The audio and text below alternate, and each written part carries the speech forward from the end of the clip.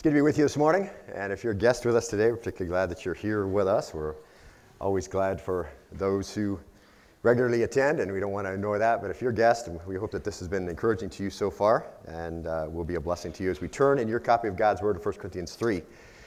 I'd also invite those who are participating in junior church up through grade 6. You can be dismissed at this time, children. If you'd like your child to be in an age-appropriate service, they are more than welcome to follow the herd downstairs. Just remember to pick them up at the end, all right, so our workers can go home. 1 Corinthians chapter 3. We're just getting started today. Really, this last 2 weeks together in chapter 3, which is right in the middle of Paul's first stop and God's plans for a healthy church.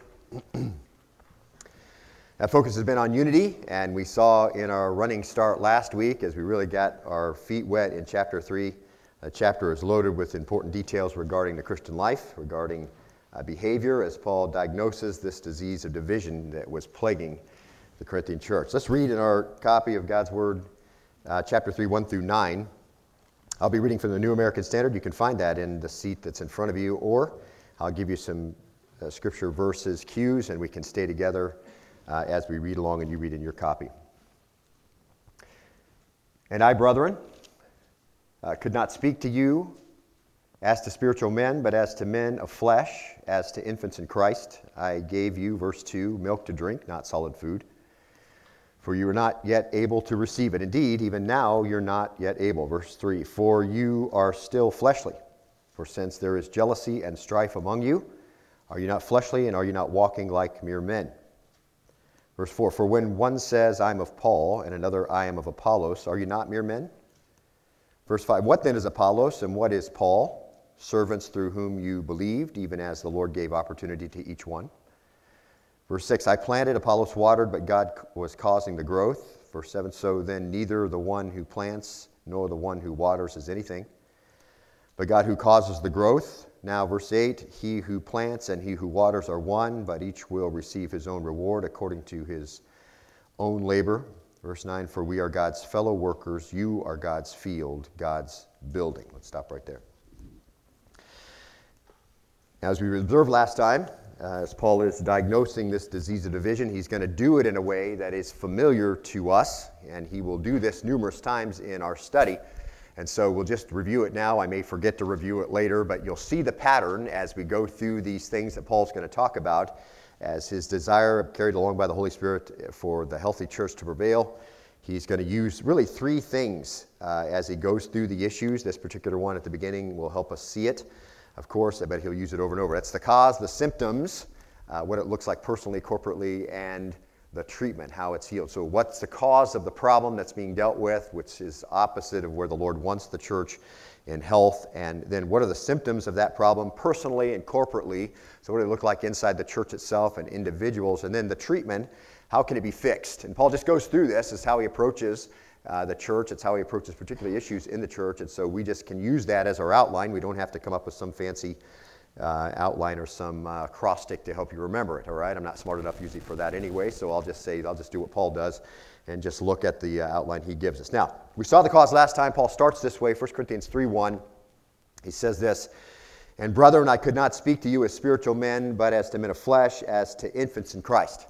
Now, if you're a note taker, you can find, as I say this from time to time, in your bulletin on the back, you'll find a series of notes that from me to you as a takeaway. It won't be everything, of course, that we're going to talk about, but it will be some of the things. If that's helpful for you as you watch the slide behind me, you'll see some things underlined. That'll be your cue of things that I think are important for you to jot down. Now, as Paul says, and brethren, he's confirming the audience, of course. He is talking to believers. It's a term of affection, and Paul uses it often, equality, and that's great to know. Paul makes himself equal with all those who read his passage, and to make the rebuke easier, of course, because he's going to say brethren and then he's going to rebuke them. So it's easier for the Corinthian church to receive the rebuke after he says brethren, I think. And so Paul knows how to go about that, even in hard things. And then he uses the word hosnematikos. He says, like spiritual men, as spiritual men. I couldn't talk to you that way. And as we also saw last time, that word spiritual means something entirely different perhaps from what the world would use that word for. I told you last time my relatives who are not born again would refer to me as spiritual, but they don't mean the same thing that Scripture means. They just mean that I'm religious and kind of a nut and kind of have my priorities in a different way than the world, perhaps. Spiritual could be someone who is a cult. I mean, from the world's perspective, it could be somebody who's just spirit-minded and the other levels of whatever. But that's not what the Bible means at all, okay? When it talks about spiritual, it's something different, widely different from what the world would say. Salvation has been provided for every believer, and the gift of the Holy Spirit has been provided, and every believer positionally, and we looked at this last time, is characterized by the Holy Spirit and sealed by the Holy Spirit. Every believer is indwelt by the Holy Spirit. Every believer made to understand spiritual things by the Holy Spirit, according to 1 Corinthians 2:15. We just looked at that not too long ago. And even led by the Holy Spirit, we saw in Romans 8, whether they like it or not, by the Holy Spirit, that even things that are done in us that wouldn't align with what the Holy Spirit would have us do, the Lord is going to lead us along by His Holy Spirit and then make all those things work together for the good of those who love God, those who are called according to His purpose. Now, so every believer then, according to Scripture, is spiritual. And that's an important distinction to make. And Paul's conclusion really as to the cause of disunity in the Corinthian church, 1 Corinthians 3:1, is this. If you paraphrase it, in spite of the fact that you're positionally spiritual, and every believer is, practically you're not living spiritually. So, he says, I could not speak to you as to spiritual men. I couldn't speak to you, he says, as I should have been able to speak to you as to spiritual. I wish you were, another way to say it, as spiritual in your practice as you are in your position. Now, something we didn't look at last time, but there's a great way to look at this parallel in Galatians chapter 6, verse 1. The two intents of the word right side by side. So in case you're still a little fuzzy on all that, let's just shore it up right here. Paul says this in Galatians 6:1, and you can see the two right side by side here. Brethren, so once again, the audience is those who believe, okay? Even if anyone is caught in any trespass, it's a sin issue, you who are spiritual, restore such a one in a spiritual gentleness, each one looking to yourself so that you too will not be tempted. Stop right there. Now, here it is. Paul indicates his audience, and then he compares the two positions. Here they are. First, the one who is positionally spiritual, and that's every believer, positionally spiritual, but not practically spiritual, and that would be the believer caught in any trespass. Okay? And then he has, secondly, the one who is positionally spiritual and practically spiritual, and that would be the believer who is the one he's referring to, you who are spiritual, come alongside that person. And the second believer is told to keep watch lest he fall into a place of only positional spirituality and not practical spirituality. Okay? So it's pretty simple right there, I think, and it really illustrates what we're talking about and what we've been talking about. It says, so that you too will not be tempted. So keep watch, all right, even though you're in a position of positional and practical spirituality. And so that's what Paul says in 1 Corinthians. Your position is spiritual, for 1 Corinthians 2:15 and 16. Your practice is not spiritual, 1 Corinthians 3, verse 1. In fact, he says, the reality of it here at Corinth, the practical outworking then in their life required Paul to speak to them as to, now look at the rest of the verse, verse 1, as to men of flesh, as to infants. And once again, we get the as again along with flesh. At flesh, sarkinos, as flesh, hos sarkinos, same idea, the same application. The root word here is the noun sarx. It just refers to the fleshly body, consisting of flesh and composed of flesh, okay? But here, his comparison is similar to the one he made in the previous phrase, hos pneumatikos.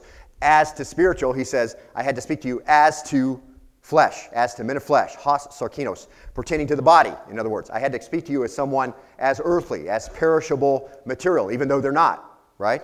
Wholly given to the flesh, rooted in the flesh, as it were, referring to a time when the unredeemed flesh and the nature of Adam were in perfect harmony, as we've spoken of over and over again. That's the unredeemed person. The nature of Adam and the flesh, perfect harmony, what the old nature wanted to do and what the flesh was desirous to do were in perfect compatibility. And then you come to know to faith in Christ, and the old you dies and the new you rises, and now there's conflict all the time, okay? But that doesn't mean that you're not born again. It just means now you're still housed in unredeemed, unglorified flesh. So Paul says, I have to speak to you as hos sarkinos, as to men of flesh, the basic nature of man before redemption. And what is that? Well, rebelliousness towards God, self-centeredness, arrogance, pride, willful disobedience, unsubmissiveness, whatever, those characteristics before redemption. And Paul said a moment ago, you are spiritual, but you aren't acting like it. And now he says, you aren't still rooted in the flesh, but I have to talk to you as if you were. Okay? Now look at verse 3. And Paul says, for you are still fleshly. So he just makes that clear statement. You're still fleshly. And in so many words, Paul indicates to the church, and just to paraphrase it, you're so messed up, I have to deal with you like I was dealing with a bunch of unbelievers. Because that's what the definition of an unbeliever looks like. And Paul doesn't take too long to get right to it. And that probably didn't sit very well with some of the readers who were involved in this very thing. Now, last time we illustrated what spiritual looked like and who was spiritual from Romans 8. We do the same thing again. Flip to Romans 8. Hold your finger here. We'll just be in Romans 8 for a minute. But as a review, really the cathedral of the New Testament that really holds for us wonderful theology and doctrine that we really need inside the church at all times. And it's great to review them from time to time. But in Romans chapter 8, verse 1, as we looked at last time, we were looking at what spiritual looks like. We can look at what flesh looks like too. Look at Romans 8, verse 1. That's where we're going to start. And I'm just going to comment as we go through. I'm not going to break it down so intimately like we did and intricately like we did when we went through Romans, just to give you some high points and help you see and kind of parse out, if you will, this idea, as Paul says, I'm speaking to you as to men of flesh. Therefore, that's where I am, verse 1. Therefore, there is now no condemnation for those who are in Christ Jesus. That is a wonder. I'm just going to pause right there and say, that's a great reality coming on the heels of chapter 7 and the day-to-day battle of the appetites of the flesh, which are in conflict with the desires of the new you, which is the reality of a true believer's life. So a really wonderful affirmation. There's no condemnation for those who are in Christ Jesus. A marvelous verse, probably one of the most wonderful verses in all the New Testament. Now, number 2, right together with Jesus said he came to seek and save that which was lost. Those two are marvelous companions to one another, okay? It gives the desire of God to save and then the complete forgiveness that comes in salvation. Now, look at verse 2. For the law of the Spirit of life in Christ Jesus has set you free from the law of sin and of death. Pause right there. When you came to faith, a more powerful law supplanted the previous law that ruled over you. And the power of sin was negated in your life. And the example I gave you back when we studied this was that you used to labor in one field under one master, and that master was your master, and you had to answer to that master. And then you came to faith, and you labor in another field. But you can still hear the old master calling across the fence, why don't you do this? And the flesh is perfectly acceptable with that, except you have a new master, and the law of God that's in your mind is going to war against those things. So this is a constant interaction that we understand. But the law of the Spirit of life in Christ Jesus has set you free from the law of sin and of death. Now look at verse 3. For what the law could not do, weak as it was through the flesh, pause right there. So in your flesh, you could not keep the law of God. You couldn't be good enough. All the flesh did with the good law of God was indulge in what God had said not to do. Paul says in chapter 7, when the law said don't covet, and I came to faith, I realized that the only thing that I wanted to do was covet because I saw it in the law. And then I just kind of acted opposite of what the Lord intended. So we see that. We understand. I don't have to explain that to you. You understand how that works. When you were a kid, your parents said don't touch the wet paint. The first thing that you wanted to do before you even knew there was wet paint there, but you weren't going to touch the wall, but once you knew there was wet paint there, that's all you wanted to do at that point was touch the wall. And we see that still in our adult bodies and our desires, okay? So, what the law could not do, weak as it was, through the flesh. So, the good law of God just gave it to us, and we did what it tells us not to do because our flesh is so corrupted. God did. God did that. God accomplished what the law of God in our own flesh could not do. What was it he accomplished? Sending his own Son in the likeness of sinful flesh, and as an offering for sin, he condemned sin in the flesh, so that the requirement of the law might be fulfilled in us who do not walk according to the flesh, but according to the Spirit. Pause right there. From a positional standpoint, all the redeemed walk where? According to the Spirit. So Paul's making a clear delineation here, okay? If you're redeemed, from a positional standpoint, you walk according to the Spirit. Now, that doesn't always look like that in your life on a day-to-day basis, and mine either. But that is a positional stand, okay? Positional standpoint, all the redeemed walk according to the Spirit. Look at verse 5. For those who are according to the flesh set their minds on the things of the flesh. Now, that's the very illustration Paul used in 1 Corinthians 3:1, and that's why I wanted to come here. He said he had to speak to them as if they were according to the flesh, even though they're not. Because here he's talking about a saved and an unsaved person. And he calls the unsaved man somebody who sets their mind on the things of the flesh. Okay, you get that. Now, pick up right there, verse 5. But those who are according to the Spirit, the things of the Spirit. For the mind set on the flesh is death. Why is that, beloved? Well, because that's an unbeliever. That's another way to define an unbeliever, the mindset on the flesh. Okay? But the mindset on the Spirit is life and peace. Verse 7, because the mindset on the flesh is hostile toward God, for it does not subject itself to the law of God, for it's not even able to do so. Pause right there. A definition of a lost person. Hostile towards God, will not subject themselves to God, left to themselves, unable to submit to God. Verse 8, and those who are in the flesh cannot please God. So here, he doesn't call a non-believer natural, he calls them fleshly, okay? Now, verse 9, however, you are not in the flesh, but in the Spirit, if indeed the Spirit of God dwells in you. Now, still distinguishing, beloved, between a believer and a non-believer. But anyone does not have the Spirit of Christ, he does not belong to him. Verse 10, if Christ is in you, though the body is dead because of sin, we've hammered that out, we understand what that means, yet the Spirit is alive because of righteousness. The new you has been raised up. Body still dead because of sin. You inhabit a body that has a sin desire. If Christ is in you, verse 10, though the body is dead because of sin, yet the Spirit is alive because of righteousness. Verse 11, but if the Spirit of him who raised Jesus from the dead dwells in you, he who raised Christ Jesus from the dead will also give life to your mortal bodies through his Spirit who dwells in you. So there's that process of sanctification, ultimately glorification of your body, but that process of bringing the body into subjection. The body is sin-ravaged and has appetites that align with the old self, but ultimately will be glorified and its desires will be changed in the now, though, as a result of the presence of the Holy Spirit. So an ultimate glorification in the now, a step-by-step process of purging those things, those old appetites, and not submitting to them anymore. Now look at verse 12. It's all a result of the Holy Spirit, okay? Verse 12, so then, brethren, we are under obligation, not to the flesh, to live according to the flesh, which implies that could be the case from time to time, right? So you're not under obligation to live according to the flesh, but that could be what's going on from time to time. Verse 13, for if you are living according to the flesh, you must die, but if by the Spirit you are putting to death the deeds of the body, you will live. That doesn't indicate that you could somehow lose your salvation. It just indicates the pattern of your life, okay? If the pattern of your life are flesh, and that's the pattern of your life, always, forever, then you're on your way to death, and you're already dead, actually. And if the pattern of your life, though, is putting to death the deeds of the body, even though from time to time you're not very good at it, you're still on that path, and there's no way you're losing your salvation. Now, look at verse 14. It can't happen. Verse 14, for all who are being led by the Spirit of God, these are the sons of God. Simply, it's obvious to whom you belong when you follow in obedience, okay? All those who are being led by the Spirit of God, these are the sons of God. And so sometimes it doesn't look like it, but positionally, that is the case for everyone. Now, I want to stop right there, flip back over to 1 Corinthians 3, verse 1, and we're going to connect these things together, okay? Now, this connects all these to Paul's statement, all right? You're not natural anymore because you do have the Holy Spirit, and no Christian is ever called natural. But when you do the things you're doing, you could be defined by the same terms. And I think it's important to understand that because that's what Paul is actually doing, okay?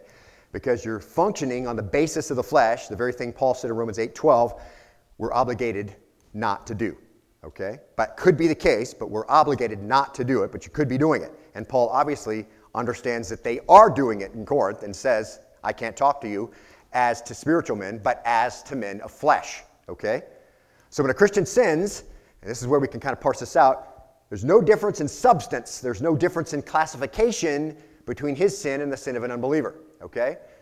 And I know you know this, so I'm just going to state the obvious. Believers don't sin better sins and don't have a better level of sinning.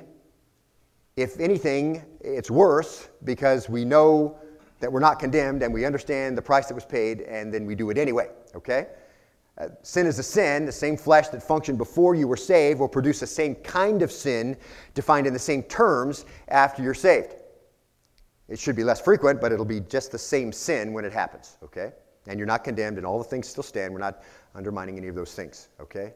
It's just we don't sin better sins. They're the same sins, okay? Now, so a Christian who is spiritual could never be natural, but he could behave in a fleshly manner or after the manner of the flesh.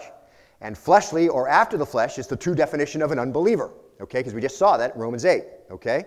So Paul's saying, in essence, to the church at Corinth, you're so messed up, I have to deal with you like I'm dealing with a bunch of unbelievers.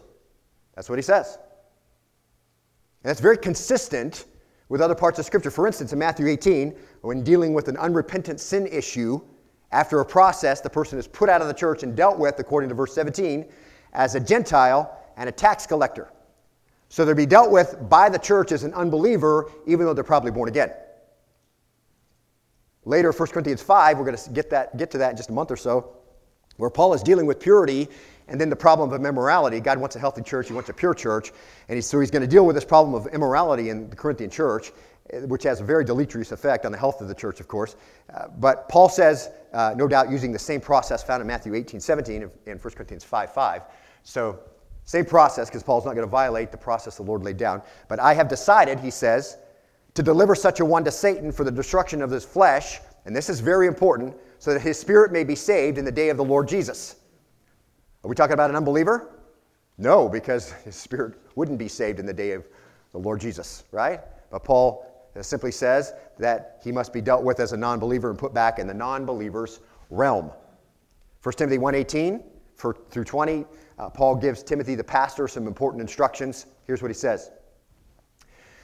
This command I entrust to you, Timothy, my son, and then this parenthetical statement here, in accordance with the prophecies previously made concerning you, that by them, so he's talking about something that he and Timothy know about and we don't know about, so we just got to put parentheses around that. And then he says this, mark this, is very important. Here's what I want you to do. Fight the good fight, keeping faith and a good conscience, which some have rejected and suffered shipwreck in regard to their faith. And then our point, or the reason why we're going to this, our point from Paul, verse 20. Among these are Hymenaeus and Alexander, whom I've handed over to Satan, so they will be taught not to blaspheme. So, again, Paul says I dealt with them as non-believers and put them back in the non-believers' realm, outside the protection of the church, so they could be taught the lessons they need to learn. So, here's the thing. A believer is positionally spiritual, but he or she may not be practically spiritual. And if he or she is not practically spiritual, then they are fleshly and acting like a person who isn't born again. That's Paul's point. So we're kind of summing up all these passages, kind of putting them together in a package. And that is really tragic. Fleshly Christians behaving as if they were never saved. And that's not showing much gratitude for the God who saved them. And yet that's exactly the situation that Paul's dealing with. And further, that is part of Paul's diagnosis of the cause of the dissension inside the Corinthian church. And then he adds this commentary at the end of verse 1. He says, as to, again, infants in Christ. And again, he uses the word as infants. Hos nepios, Paul describing those in the church involved in the dissension, he calls them as to infants. Nepios by itself would refer to an infant, a little child, a minor, not of age, someone not of age. Now, just to make something clear, I don't find anywhere in the scripture where a new Christian is a synonym for a babe, okay? Christians could be called babes, but not because they were new Christians. They would be called babes because they were, as new believers, didn't have much knowledge of spiritual things. So it's not a derogatory term in the context as if they're new believers and it's some kind of derogatory reference to them. It's never used that way. But when Paul uses it in this context, as infants, it's a rebuke. He says, in essence, you people know too much to be treated this way. I'm treating you as babes. He says to the Corinthian church, I have to talk to you as if you were untaught and you were unskilled because that's how you're acting. So the writer of Hebrews uses it in exactly the same way, and this illustrates it for us. We get it kind of condensed down, Hebrews 5:12 on the screen behind me. He says this, for though by this time, writer of Hebrews says to this audience, you ought to be teachers, you have need again for someone to teach you the elementary principles of the oracles of God, and you have come to need milk and not solid food. And that's the parallel, the elementary principles of the oracles of God. When you see milk and meat, you're not talking about two different doctrine, just talking about the depth of the doctrine, okay? So Paul says, listen, you should be teachers, but you're not, and you've come to need milk and not solid food. For everyone who partakes only of milk is not accustomed to the word of righteousness, for he is an infant, verse 14. But solid food is for the mature, who because of practice have their senses trained to discern good and evil. See the difference? Being an infant, being untrained, little knowledge of spiritual things is not derogatory unless it shouldn't be the case, and then it's used as a reproof. And so Paul says then in 1 Corinthians 3:1, look back there again, and I, brethren, could not speak to you as to spiritual men, but as to flesh and as to infants in Christ. Now, and we know the context of the use of as these three different times. And in the first verse, you understand Paul's comparison and the rebuke inside the comparison. So just to show up our understanding. When Paul says they were as babes, we understand that they were not new Christians. Okay, so understand he's not using a derogatory term for brand new Christian. Paul had been there teaching for them for how long? Do you remember, beloved? He's been in Corinth. He was in Corinth for 18 months, so a year and a half of there, sitting under Paul's teaching for a year and a half. Imagine that. Then you've read Paul's writings. Imagine sitting under Paul's teaching for a year and a half. I would imagine he'd cover a lot of territory, right? I mean, we can read Romans and we can cover a lot of territory just in a letter. So imagine that was maybe one sermon for Paul, and likely you would get quite a bit in 18 months. So after sitting under Paul's teaching for a year and a half, you think someone would still be a babe? In the non-derogatory term, in a new Christian, but didn't know much. They probably wouldn't be a babe anymore, right? I think he would have covered a lot of territory. If you were still a babe, I think it would be safe to say you weren't listening. And after Paul, the Lord brought Apollos to them. Do you remember what Scripture says about Apollos? Acts 18:24. It says he was an eloquent man, and he was mighty in the what? Scriptures, right? Mighty in the Scriptures. And just so that you can be sure there was enough time for them to grow, it had been more than 4 years since Paul had departed from Corinth. So he was there for a year and a half, and he was gone for more than 4 years, and Apollos is there teaching, okay? Undoubtedly, some of the people Paul is addressing here had been there at least 4 years. Some had been under Paul's ministry, followed by Apollos, because there was no church there before Paul planted one. So the Lord pulled them by his Holy Spirit out of paganism and into the church. So a year and a half then under Paul's teaching, probably not still babes unless they weren't listening. And then after Paul's ministry, they were followed by Apollos, who was an eloquent man and mighty in the Scriptures. And some had been under Peter's ministry, because we see him referred to in part of the faction. And some had obviously met Jesus, because they say, I'm of Christ, but they were still involved in the arguing. And so when Paul says, I have to deal with you like a bunch of non-believers, he's really reproving them, isn't he? Considering the exposure to the word that they had received. How could they be spiritually unlearned if they'd been under all that teaching? See, that's the essence. And that's a great question, and the Scripture answers it. And understand this, Scripture teaches us a number of things, but teaches particularly in the passage we're going to look at in just a minute. It's on the screen behind me. If you walk in the flesh long enough, you're going to shift your spiritual gears into reverse and become what James 1:25 calls a forgetful hearer. Okay? Now I want to illustrate that for you. James chapter 1, verse 22. It says this, but prove yourselves doers of the word, and not merely hearers who delude themselves. That's pretty strong, isn't it? I mean, you hear the word, you understand what the word says, but you're just hearers and you're deluding yourself. Verse 23, for if anyone is a hearer of the word and not a doer, he's like a man who looks at his natural face in a mirror. For once he has looked at himself and gone away, he's immediately forgotten what kind of person he was. Stop right there. Now, the idea then is that you literally lose the ability to function on the things you once knew. And you kind of go in reverse. First neutral, then reverse, backwards. And this perhaps is what happened in the Corinthian church. This is perhaps what's happened there. They forgot the things they should have known. The fleshliness had stunted their growth. They certainly were under teaching by Paul a year and a half. They would have been under Apollos for, by the time Paul writes this letter, up to 4 years or maybe a little longer. And so they certainly had the teaching, but they had forgotten the things they should have known. Paul's speaking to them as men of flesh, as unto infants, and not to spiritual men.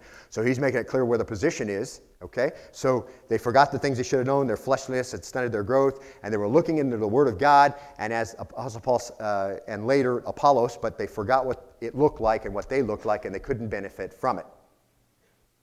It's like what we see in 1 Peter chapter 2, verse 2. Once again, not derogatory at the beginning. See, is he speaking to people? He says, like newborn babes. That's not a derogatory term in that sense. Long for the pure milk of the word. So new believers desiring the pure milk of the word. So the elementary doctrines of Christ, understanding those basic things and moving, so that by it you may grow in respect to salvation if you have tasted the kindness of the Lord. But beloved, you can't get to verse 2 without verse 1. When Paul says, or when Peter says, therefore, putting aside all malice and all deceit and hypocrisy and envy and all slander. It's impossible to get to 2 if you don't get through 1, see. And as long as there's malice and deceit and hypocrisy and envy and slander, and all those things have definitions, of course. Hypocrisy, say one thing to one thing, one person another thing to another. Envy, some other position or responsibility you want and you don't have. And slander, that's talking negatively or badly about someone else. As long as those are in your life, then you're not going to long for the milk of the Word, and you're just going to be finding yourself only able to understand the milk of the Word, not growing in respect to salvation, even though you've tasted the kindness of the Lord, see? And so that can be a position that's in the church, and it certainly is the one that's at Corinth.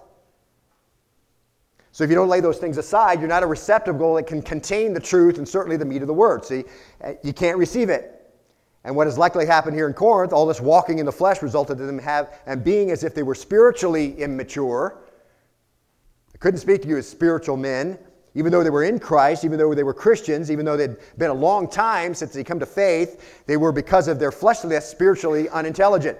Maybe they didn't know these truths because they'd forgotten them, or maybe they'd just forgotten the ability to apply them. It happens a lot even now. The practice didn't match the position of the exposure of the truth. They were carnal. They were manifesting terrible immaturity, even though they were in Christ. That's a really strong rebuke from Paul to the Corinthian church. Now, Paul goes further. Look at verse 2, 1 Corinthians chapter 3. And Paul is diagnosing the church, of course, and he told them the cause. Now he moves on to the symptoms. So we're going to get to the symptoms now. Cause, you're fleshly. Cause, I can't speak to you spiritual men. That's the babes in Christ. That's the cause of all your problems. That's where you are. You've forgotten these things. You've become a forgetful hearer. You've gone backwards. You can hear the Word of God. You can't possibly, at this point in your life, put it into play. You can't do what we're asking you to do. You're just going to stick with what you think you need to do. Paul says that's where you are. That's the cause. Now, here's the symptoms. Verse 2, I gave you milk to drink, not solid food, for you were not yet able to receive it. And this is really parallel to this passage in 1 Peter we saw just a moment ago. Now here Paul is not really rebuking them at the first part of the verse. He's just giving them a history lesson, okay? Once again, not a negative connotation. When you come to faith, that's not a negative connotation for you to be referred to as a babe, okay? It's because you just don't know a lot about the faith. He said, you know, and here's how you can understand this, as they hear this in their ears. You know, I fed you with milk when I first came there. You were unlearned in the faith, so I didn't give you meat. And he's just talking about the depth of his teaching again, okay? And then the rebuke comes. Indeed, here's what he says, even now you're not able. And that's the thing Paul says that it really amazes me, is that you're still not able to receive it. You're still fleshly. I could expect a little fleshliness, and you can kind of get in this dialogue of perhaps Paul's thoughts as he looks at this thing, certainly as we've seen his teaching in other places. You know, I could expect a little fleshliness when you were in your infancy, right? I mean, you were just saved. You can't expect a guy to know everything. I mean, there's going to be some things showing up in your life that aren't part of what a mature believer would allow in their life. You know, Paul says, I can understand you were just a spiritual infant. You'd just been saved. You have a little fleshliness. I gave you some milk. I brought you along. That's the depth of teaching, beginning level. But the thing that shocks me, Paul says, is that you still can't handle the meat. And here we are years later. You've had Apollos, you have Peter, and some of you heard Jesus, and you're still on the bottle. It's not where you should be, see? I'll tell you, it's in the modern church today, not just in the Corinthian church. And you've heard me say this many times in this way, a mile wide and an inch deep. Modern Christianity for the most part. And you know, we love babies. My wife and I, we love babies. We had 4 of them, and they were all boys, and we had a great time. Clarks are here. They had 7 babies, and they were all boys, and so we commiserate a little bit and understand that. And if you had all boys, you understand. If you have all girls, I have no idea what you're going through, but I commiserate with you, okay? But we love babies. We think babies are terrific, okay? And there's nothing like a little baby. That's wonderful. But when you see a 20-year-old person with the mind of a baby, that's a tragedy, isn't it? And that breaks your heart when you see that happen. And I love new believers. And I love leading people to faith. And I love bringing them along and discipling them. It's one of the things that is my biggest joy in the ministry. And Wednesday nights is when I get to do that a lot after the bistro is over. It's a marvelous thing to do. And they come to faith, and they don't know anything about God or Jesus, and there's stuff in their life, of course, that shouldn't be there, but it's going to be purged out, but the Holy Spirit's going to do it, and we just kind of come along, right? And He saved them from their sins. But listen, beloved, a 20-year-old, a 40-year-old, a 60-year-old believer in Jesus Christ who's still a new believer, in their comprehension of things because of the way they act, you can see, or because they can't hear what you're saying, that's a tragedy. And that breaks your heart. The spiritual and physical have that in common, see? The saddest thing in the church is to see someone who's grown up physically and grown along in years in Christianity, and he has the mentality of an infant and never able to know the deep things of God, not putting any of that into practice, none of the hard things, and yet by all practical appearances, full grown. So Paul says, listen, I was with you a few years ago. I expect you to take milk, but it's heartbreaking that you're still on it, and I can relate to that. I really can. He says in the end of verse 3, he says, are you not fleshly? Are you not still walking like mere men? You're acting like you're unsaved. It's ridiculous. Prolonged, pitiful infancy. This is not where you should be, Paul says. And mark this, beloved. Spiritual immaturity in a believer that has been saved for a while is the result of fleshliness over the long term. Okay? And I think we can make that parallel very easily over and over and over and over and over in the Word of God. The 1 Peter passage, the James passage, certainly the passage we're in here, the other Corinthian passages as we move along. Listen, Paul's dealt himself out of the deal here, okay, for a temporary time. But he's going to come back to what they've said about him, what they've done to him, how they treated him, all that. He's going to come back and say, listen, is this how that's supposed to look? So this is a very important rebuke that Paul's bringing. It's very in-depth. It's got a lot of scope. And it applies very clearly, okay, to the modern church. Spiritual ignorance and fleshliness are tied inseparably together. And here are these people in their fleshliness. They had absolutely voided the things they were hearing. They'd forgotten the things they'd been taught. They'd sat under Paul for a year and a half, under Apollos, who was mighty in the scriptures and eloquent, so he was fun to listen to, unlike me, perhaps. And would you please make a point at one point or time or another as you work your way through your message? But not Apollos. He's like eloquent, all right? So they had the pleasing to the ear and depth of Scripture. They had Paul, of course, who'd been marvelous to listen to any time, okay? And of course, some people weren't enraptured by Paul because one fell out of a window and died. Good thing Paul was there because he could run down there and bring him back to life. But just because the service went long. So, if I see you nodding off, I know I've extended my time out too far. Anyway, here's these people in their fleshliness, absolutely voided the things that we're hearing. They're involved in factions, involved in backbiting, in gossip, in complaining, in criticism, all the things that go along with divisions, okay? Paul doesn't take up what the division is about. He just says, listen, because you're doing it, you're still in the flesh. Because you're doing it, I'm still treating you like a babe. Because you're doing it, you're not like men who are spiritual. You're like men who are in flesh, see? They thought they were right. They didn't even have the receptivity to take Paul's instruction. He has to go on in chapter 5 and chapter 6 and chapter 7, and it's just so sad. And here's Paul, who we revere, had to say, hey, didn't I have a right to bring a believing wife? And didn't I have a right to take pay from you? And didn't I have a right to do all that? I had a right not to work when I was among you, didn't I? I had a right to be heard from you. You despised me and said, oh, he's mighty in his words when he writes something, but he's really weak when he speaks to us. These are all the things they say about Paul, see? So understand, listen, this is just fleshliness. This is just babes. If this is there, that's what it is. And it's long-term fleshliness that causes it. They moved backwards, forgetful hearer. They were fleshly, and all that fleshliness and worldliness caused a disease of division. That's it. You're still fleshly. That's what he says in verse 3. See? And I can relate to that. And I really believe that the greatest tragedy in the church is manifest immaturity from people who know better, who know more, and have been around long enough to be mature. And that's a grieving thing for me. The deep things, the rich things are here. Once you were babes, some of you, and that was good. You were babes, and we expected fleshly manifestations from a newborn Christian. You didn't know that much, but really, you're not acting your age now, Paul says. Listen, you've been saved far too long to be on milk. You ought to be feeding yourself, Paul says. And so much of the ministry, and I mean personal ministry for me, and I have to deal with, is dealing with those who are immature. Dealing with those who cannot hear, who cannot forgive, who cannot bridge the gap, who have to have their way, who have to say mine, mine, mine, me. That's the thing. Not because they're new Christians, see, but because they've continued in flesh with a worldly mindset. So Paul tells us the cause of the disease, fleshliness, the worldly problem solving, because he brought the wisdom in chapter 2. You have worldly wisdom you bring to bear in the church, and then you have this fleshly attitude. You're still a babe, and you're not spiritual. And he says you have a division because you use man's wisdom to do church business, and you're fleshly. And that's why you have your problems, he says. Now, the symptoms, which is the second point in Paul's outline, verse 3, he says, for you are still fleshly, for since there is jealousy and strife among you, are you not fleshly and are you not walking like mere men? He doesn't say what the jealousy and strife are about, does he? He just says you have it. And because you have it, and because you won't let go of it, you're still fleshly. What are the symptoms of the disease of division? Jealousy and strife. That's the symptoms. If they're there, you're fleshly. If they're there, you're a babe in Christ. If you're there, I can't treat you like a spiritual person, Paul says. Your translation may say jealousy and wrangling, or jealousy and fighting.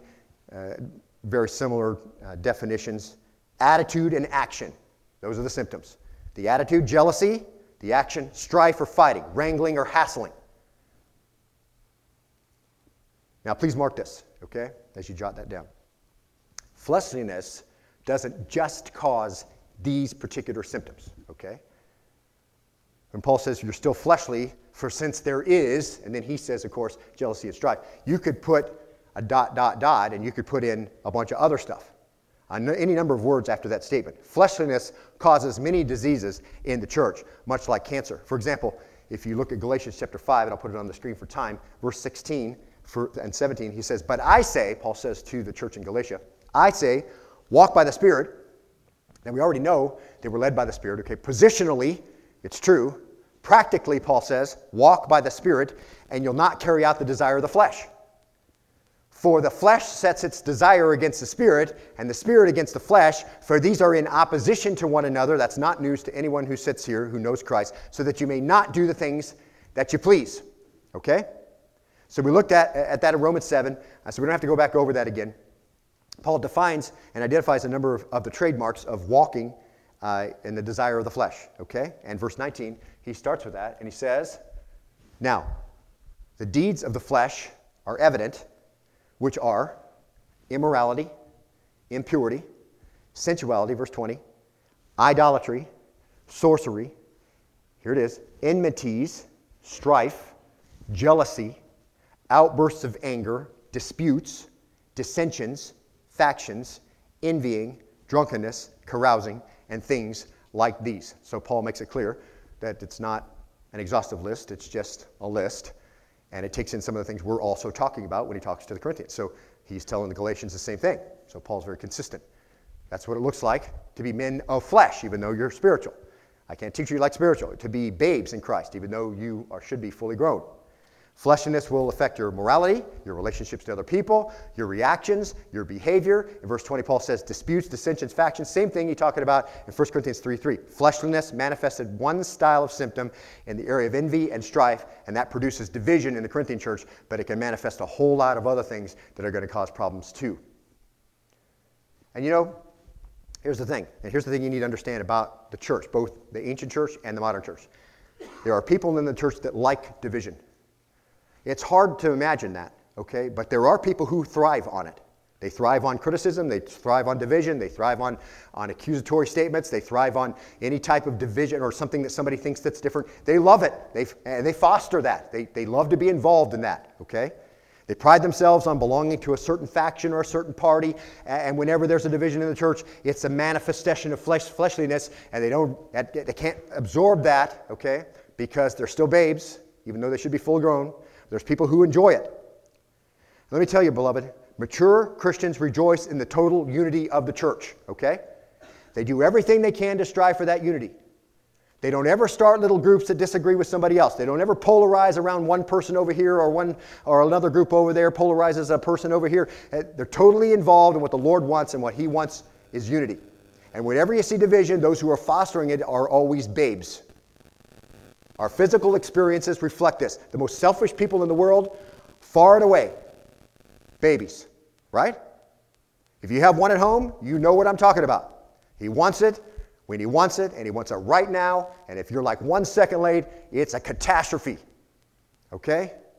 Go down to the nursery right now, and you get a perfect illustration. One kid has a truck, and 4 other kids want it, and if we allow them, they'd be piled on top of each other and screaming bloody murder and pulling hair out and pulling diapers off and everything else to get it. Okay? Right? Fleshliness manifests itself in selfishness, and selfishness is the mother of division. And you can hear Paul really listening to this in the church in Corinth. I want it different than the way it is. We believe it should be this way because we like what Peter did. We believe it should be this way because we like what Paul did. But we're of Christ, and that's better by far. So we want it this way. And we like Apollos, and Apollos was this way. This is how it should be, see? And Paul can hear this in his ears. This is our group, and there are others who think this way, see? As well as we do. Others. You get mature people, and you know what mature people are doing? They're too busy concentrating on God and the message of the gospel and serving and forgiving and showing hospitality and discipling and giving themselves away and giving what they have away to be worried about what everybody's little group is saying or doing. Look at verse 4. Or so Paul puts their words back in their mouth to make them understand the symptoms are personal, okay? In case they're saying, well, I don't do any of that. Okay, well, let's see if you said any of these things. Paul says this, for when one says, now I'm sure because from Chloe, you probably knew who was saying it, okay? But he's just being general so you can attach to it anonymously and then be on the way to be fixed. For when one says, I am of Paul, and another, I'm of Apollos, are you not mere men? And he doesn't even say what the difference was, right? What kind of style it was, or how it was approached, or what. He's not even talking about it, okay? I like what Paul does. I like how Apollos thinks. I want to do like Peter does, or in the modern church. I want to do like I think it should be done. I want to do it like we did in another church. I want to be in charge of this. I don't want you to be in charge of this. I like, I don't want, me, I, no. It sounds like a Christmas carol. Me, right? I mean, that's what it's like, see? Division can only happen where there's fleshliness. And again, it isn't the differences that Paul's focusing on. Whatever problems there may be or may be imagined, it's the faction that he's condemning: attitude, jealousy, action, wrangling, and strife, see? Fleshly people can be immature people. Immature people can't hear reasoning from the Word of God any more than a young child can be told to change and understand exactly what you mean, okay? And young children are jealous of what others have and what others do, and they create a lot of strife, and Paul points that out. And believers who are fleshly, see, regress into spiritual infancy and manifest the same traits. So Paul has diagnosed the Corinthian church, and he's given them the cause. What is it? Fleshliness. The cause of division is fleshliness. He's given them the symptoms: jealousy and strife. And now he comes to the cure. And nobody wants to take a long time to get well. So Paul doesn't take a long time with it, okay? He gives a quick cure, an antidote for the very contagious disease of division. Here it is. Look at verse 5. What then is Apollos? And what is Paul? Servants through whom you believed, even as the Lord gave opportunity to each one. That's not a lecture on elder leadership. It's not a lecture on what a pastor looks like. It's not a lecture on the responsibilities a pastor has. We have other places for that. He just says this. What then is Apollos? What is Paul? Servants through whom you believed, even as the Lord gave opportunity to each one. Here's the cure for the disease of division. It's underlined right there. Get your eyes back on one God. The human instrument is irrelevant. It doesn't mean that there's no leadership. It doesn't mean that it doesn't fall under a certain way. It just means this is the cure. Get your eyes back on God. The human instrument is irrelevant. Pastors, which is the topic of the division here in Corinth, guys who have pastored the church or pastored other churches, and they're bringing this issue up about these things, about these guys. They're just agents, even as the Lord gave opportunity to each one. The only reason I am what I am is the Lord gave it to me, okay? I don't have every spiritual gift. I have some. I don't have every ability. I have some of them. I have a background where the Lord brought me up in the church. I bring that to bear, okay? It's not the issue. The only reason you came to Christ through me is that's the way the Lord designed it. If you have been growing in your faith because of me, it's because God's at work in you. I'm just a tool. That's it. And Paul really makes it clear in verse 6 as he uses an agricultural expression. Verse 6, he says this.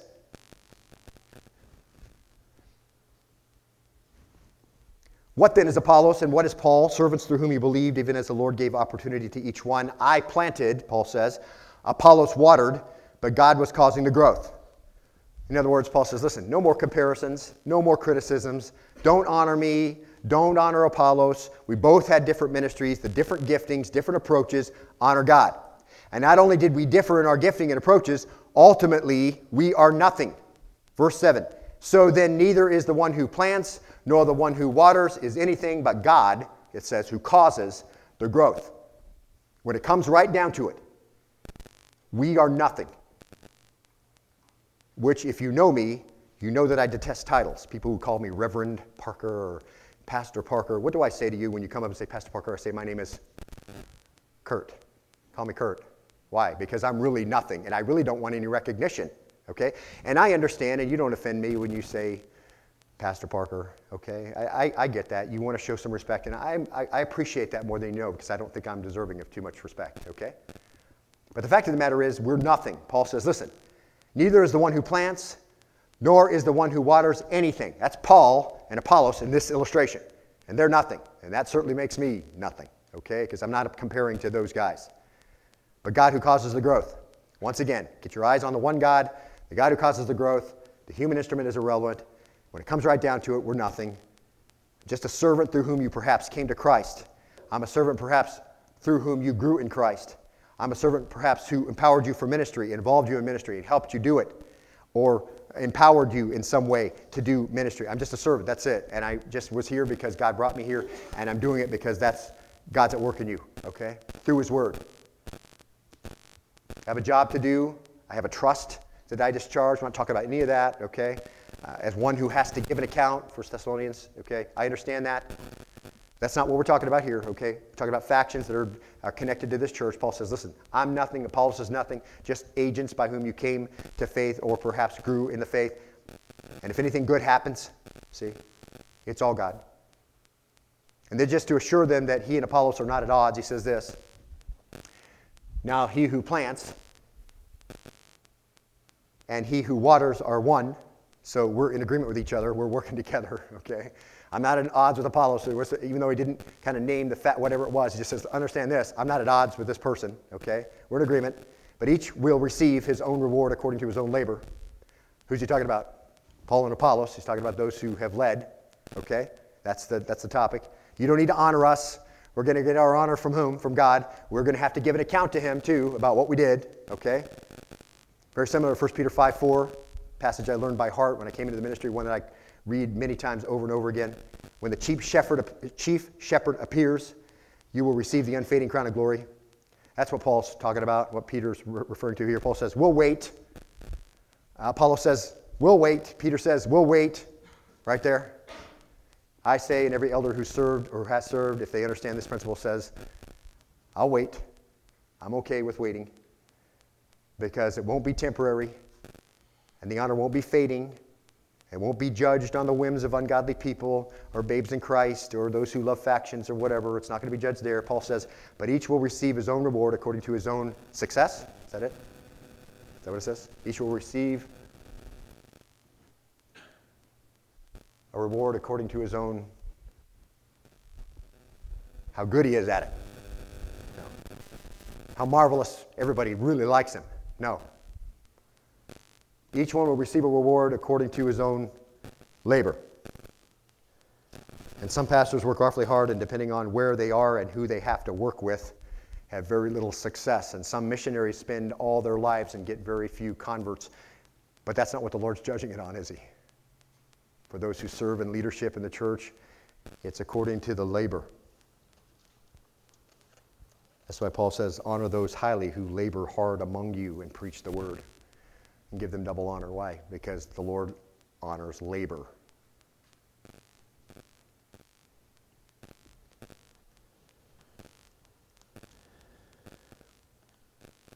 And some have to work with very difficult situations, have very little success, and others to a greater or lesser degree, but God rewards according to the labor of each. And then he says, and we're going to end with this, verse 9, for we are God's fellow workers. You are God's field, God's building. Paul says, we're just working together with God. Get your attention off of us and onto him. And those two different comparisons are pretty important, beloved. God's fellow workers, those who work as elders, pastors. God's field, the church that's being planted, watered, and is growing and should be growing. God's building, the church that's being built into a spiritual house. Responsibilities on both sides of that illustration, and anything good that happens is because of him. See? And believe me, beloved, if you really get your attention on him, not only will it eliminate division, it'll eliminate fleshliness too. Would you bow with me in prayer as we close our time out together? Let's pray. Father, we thank you today for your word. We always thank you for it, particularly today, as this passage so important, so rich, so full of these things that you wanted the Corinthian church to know, and of course every church on down from them. And Father, we thank you for the many illustrations that we see in the other scriptural writers that talk about these same things. If we didn't have trouble in the church, we wouldn't have to have all the epistles to deal with them. And so we understand that we all bring with us a brand new person on the inside and flesh that desires to do the opposite of what we see the law of God in our mind telling us to do on the outside, which is why you tell us over and above all things to forgive one another who have a dispute or any contrary thing against each other, even as Christ forgave you. Because we live in this fleshly body. And as our heads are bowed, just for a moment before we close, there may be some of you this morning who do not know our Lord. You know you're not a spiritual man or woman led by the Spirit, controlled by the Spirit, redeemed by Christ, but you desire to be. Why don't you express that silently in your heart to God, who hears every unspoken word and reads every thought, and just say, Lord God, I desire through Jesus Christ and his death for me to follow him and to receive the Spirit and to be led by the Spirit and controlled by the Spirit and redeemed from my wickedness and assured of a home in heaven, and God will respond and do that. It's been a while since we've offered that opportunity, and I don't want to let too long a time pass between, even though these passages certainly deal with the church and believers. We want to make sure that you understand that God's heart is inclined towards you, beloved. It's not his will that any perish, but all come to the knowledge of salvation. And if you've prayed that prayer just now, and that's the desire of your heart, we indicate that on the card that's there in the pew in front of you, and let me know that. Give that to me when you walk out. It'd be my joy to pray for you and to encourage you and help you grow and to water and to help you mature, plug you in with someone who can do that, or myself. It'd be our joy to do that. Some of you, of course, as believers, have been walking in the flesh. You've been manifesting division, jealousy, contention, wrangling, backbiting, discord, whatever. Why don't you pray and ask God to deliver you from that? Transform your heart into the walk in the Spirit that he intended it to be all along, consistent with your position, who you are, and certainly consistent with how long you've been a believer. So, Father, as we pray these things and we give these challenges and encouragement and rebuke and correction and instruction and all the things your word gives to us, we pass on and we thank you for our time this morning, for the clear word that you gave us. We pray that you'll bind it to our hearts. As I think about the frontlets that the Jews would wear of the law bound on before their eyes, for the priests, that they might constantly be looking at the law of God, that it may be in their mouths, and when we stand and sit and walk in the way and lie down and all the things we read, that your word might be before us just like it was before the priests, and that it might do more than it did for them, perhaps, Father, for some of them. And Father, we pray that the truth will govern our behavior in our lives for your glory. And we pray that if there be any division, you'll heal the disease, that might be honest, objective understanding of the cause of that division, which is just fleshliness, and there might be a refocusing on you and you alone, so there might be a reversing of the direction of the life, and that we may be able to understand your truth and grow to maturity. Father, we pray this and commit ourselves to you and the word to you to be used in our lives continually as we walk out of the building today. And we pray that in Christ's name and for his sake. And all God's people said, amen.